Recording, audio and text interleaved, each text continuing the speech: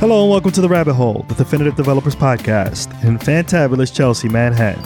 I'm your host, Michael Nunez. Our co-host today, Dave Anderson. And our producer, William Jeffries. And today, we're going to say again, stop DDoSing yourself. Stop doing it. It's part 5 in the Stop Doing Stuff series. Yeah, we got a series going on. It's just like you start doing things and you stop doing things and you'll be a good developer engineer in your organization.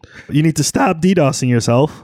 And today we'll be talking about what is DDoS, why are people DDoSing themselves, and how to prevent you from being DDoSed in the first place. DDoS is like a better version of the DOS operating system, right? Yeah. Really? No, it's not. No, I'm not sure about that. DOS was great. It's the reason why I got into computers. MS-DOS, awesome. CD, ... CD ... / ... You got to do all sorts of things to navigate. Let's jump right to it. What is DDoS? I have a definition right here, just to be clear. Please. Does anyone want to share their definition of DDoS? Like what it means to me. What does DDoS mean to you, Dave? Like the Thanksgiving holiday. What does Thanksgiving mean to me? Let's all go around a circle and share. Yeah. I think it stands for distributed denial of service, yes? Yes, that is correct. So I think a regular denial of service attack is where you flood a server with so much traffic that it falls over and can't serve real customers or people who are actually supposed to be interacting with that server. Right. But that's like easy to deal with, right? Like you just don't listen to that guy who's being really annoying. Ban him. Ban him. So then that's where the extra D comes in. You throw in that extra D when people are banning you. Right. And you get distributed denial of service where you have more than one person. Is that the criteria where it's more than one? I think it has to be a lot. I think if like 2 people did it, people would be like, this is regular. You just get the 1 D. You just regular DOS. This is not a double DDoS. You just DOS. Yeah, pretty much what you mentioned. I think you definitely got the definition down to a T, William. Great job. Awesome. This guy DDoSes. I don't know if you know. Yeah. I don't. I swear. It's very illegal. Well, I did see you the other day DDoSing, but like that was a different circumstance. Because like I think you were doing it in a controlled fashion. I was DDoSing myself. Yeah, it was on purpose. Yeah. So I mean, there's sometimes that you want to put a lot of strain on your system and understand what the limits are through a load test. Which there are services that will help you like generate a lot of load on your server, Flood.io or Blaze Meter, or they have like applications that or libraries that you can use locally, like a Locust, to like spawn up multiple processes and spam your servers. So you mentioned Flood.io and Blaze Meter are different services that would help you DDoS, but as long as you're not doing it to another individual, I think it's okay. Is that correct? I don't want to give people commands to go and do some illegal shit after they listen to the rabbit hole. Right? Yeah, you very much should only do this to your own websites. If you do it to somebody else's website, you're very mean. I think you have to have like a token set up so that they can verify that it is something that you own. Yeah, for like Load.io or Flood.io, any of the like paid services, they do check. They make sure that you have to confirm in some way that you are the owner of the website. Like put a CNAME or something like that on your DNS. Yeah, but that's like a great way to figure out like what the extent is. You know, as long as you're not doing it at 4 a.m. when PagerDuty is active. Oh, right. Man. Yeah, don't do it at 4 a.m. Right. Then you effectively are DDoSing. You're DDoSing your fellow engineers. It's very mean. That's horrible. No fingers pointed. Yeah. Yeah, and if you do it with bees with machine guns, you can spin up EC2 instances on AWS and point them at anything, and then is that a real thing? Check. That's literally the name of the library, Bees with Machine Guns. Bees with machine guns? Yeah. That sounds terrifying. Oh my God.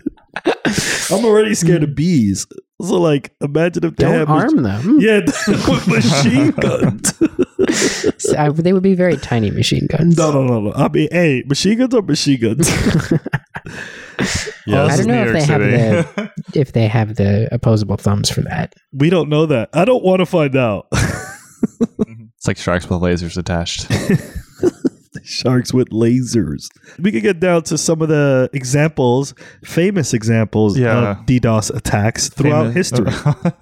And it's a storied history. It really is. I mean, a lot of us use GitHub, and I think that every time that the service is even momentarily impacted, I am acutely aware of it, and I'm sure you guys are aware of it too. Oh yeah, you try to get push and it's just like longer than usual, and you're like, wait, what's going on? Go to status.github.com and then everything is red. That was terrifying. That happened early in the year, I think.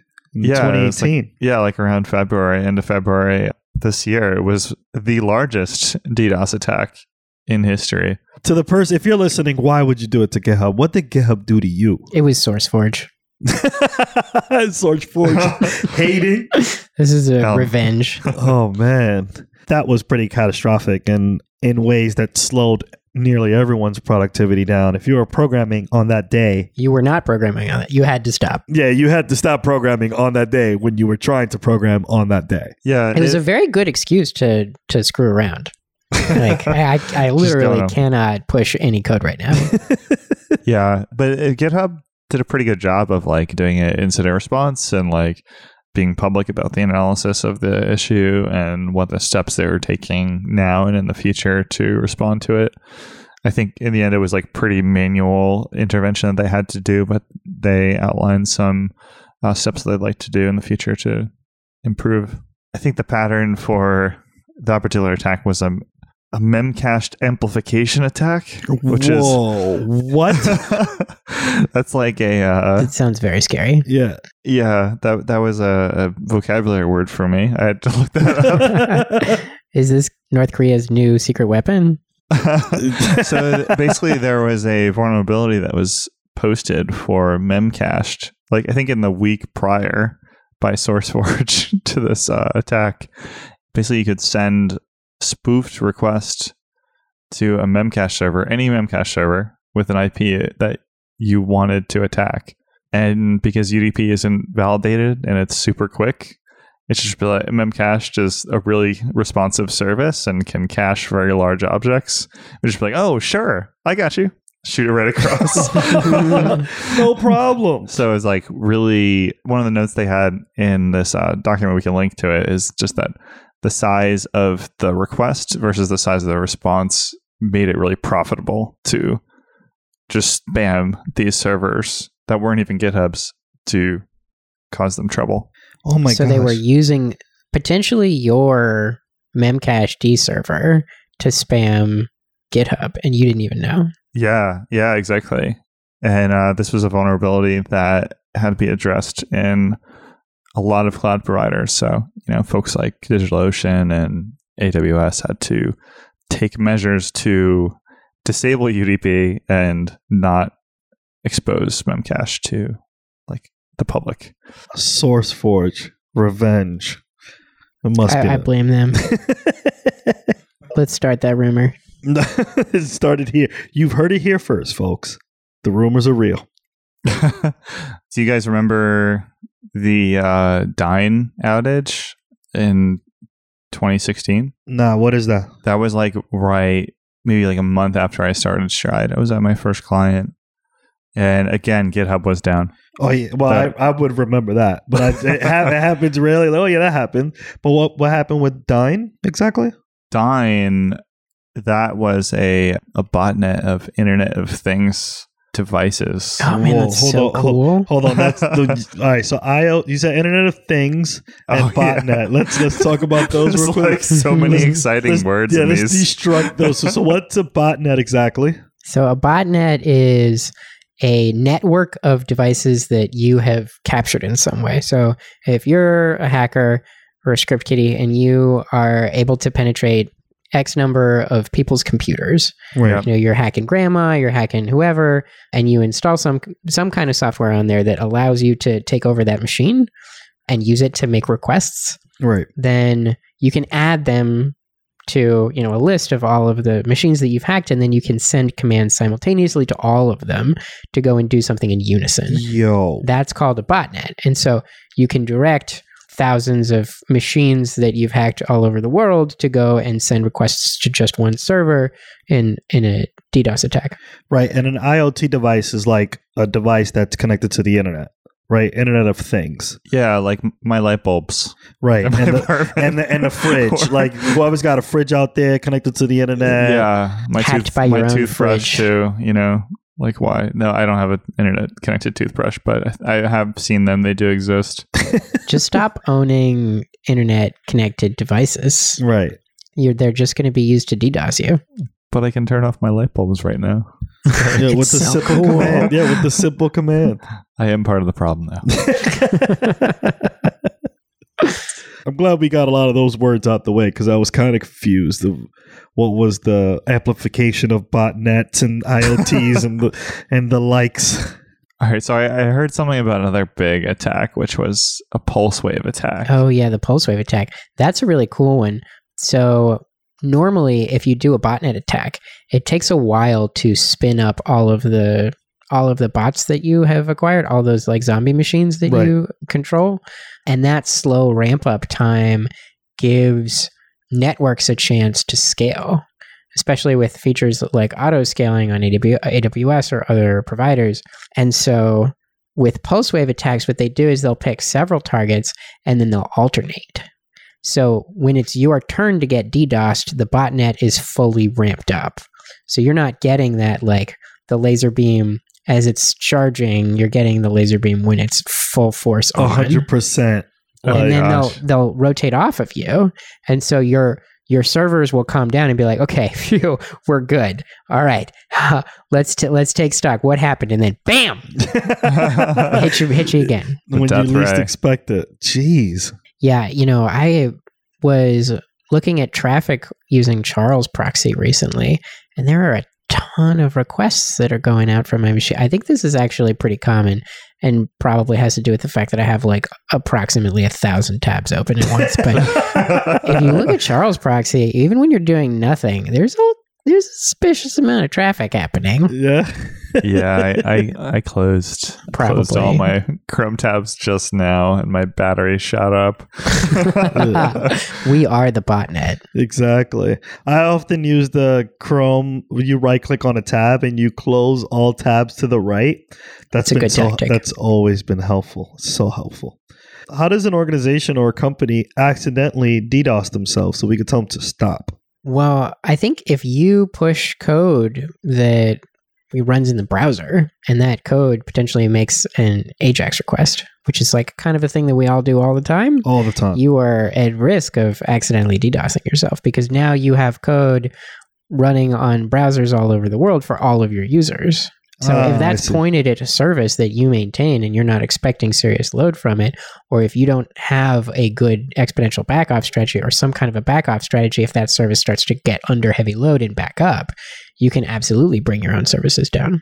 So be careful what you actually deploy because it could very well be the end of your demise. Yeah, there was a really great episode of the Ruby Rogues where they interviewed one of the people from Track.js and they talked about a really great example of this because they have code that tracks error messages in the browser for people with front-end apps.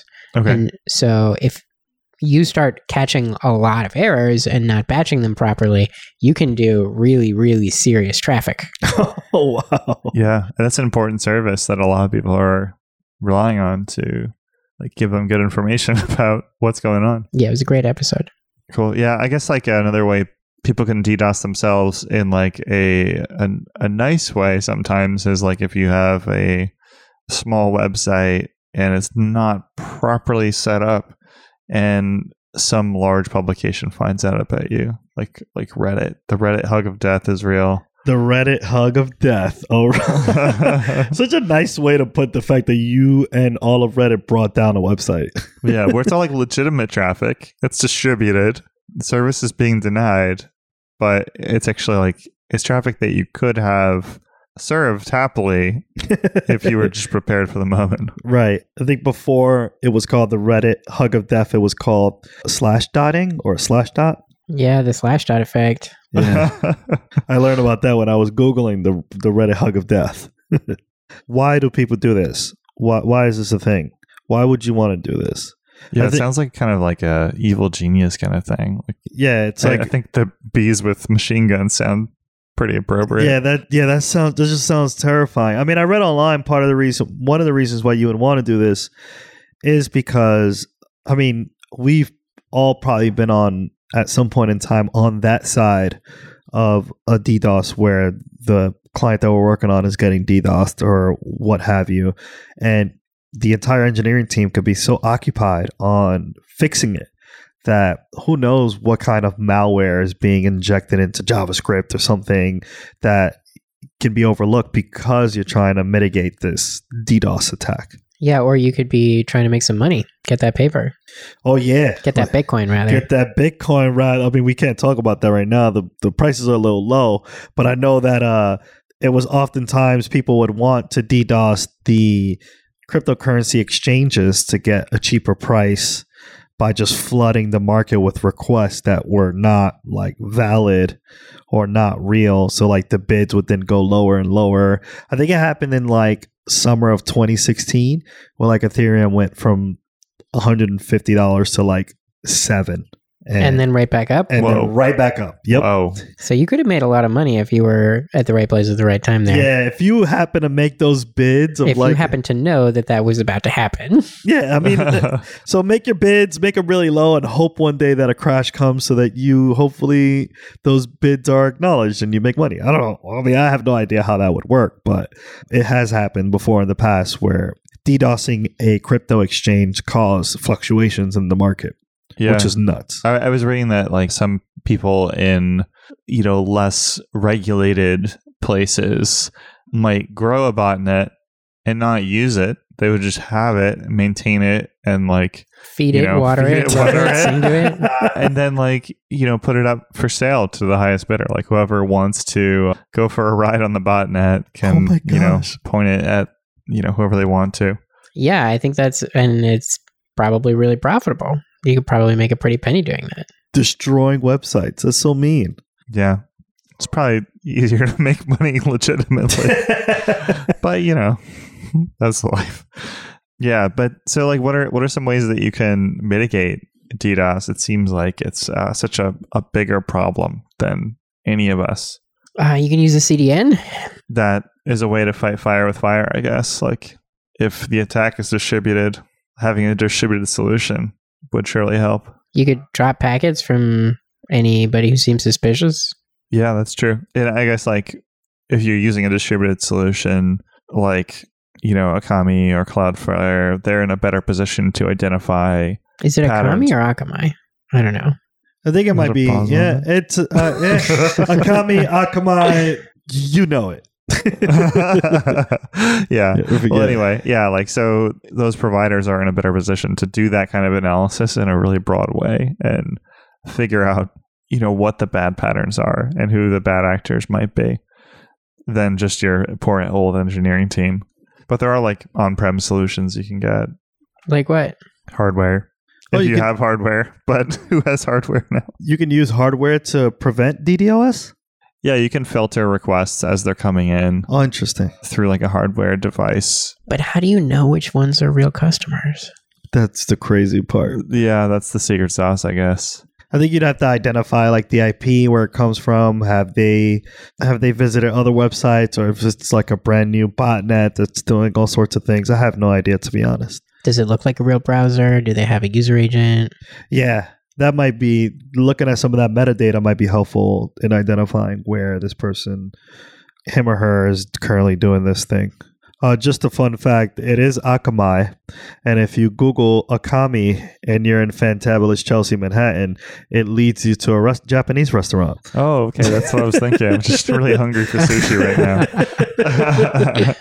Yeah. So like it was tickling my brain. I did remember like on-premises solution that I came across called Newstar. What was that? And they have like cloud-based and on-premises, like, so they have a hardware thing and a software solution as well. Oh, wow. So yeah, like there are things out there, but easier to go with the service than try to solve the problem yourself when it's distributed.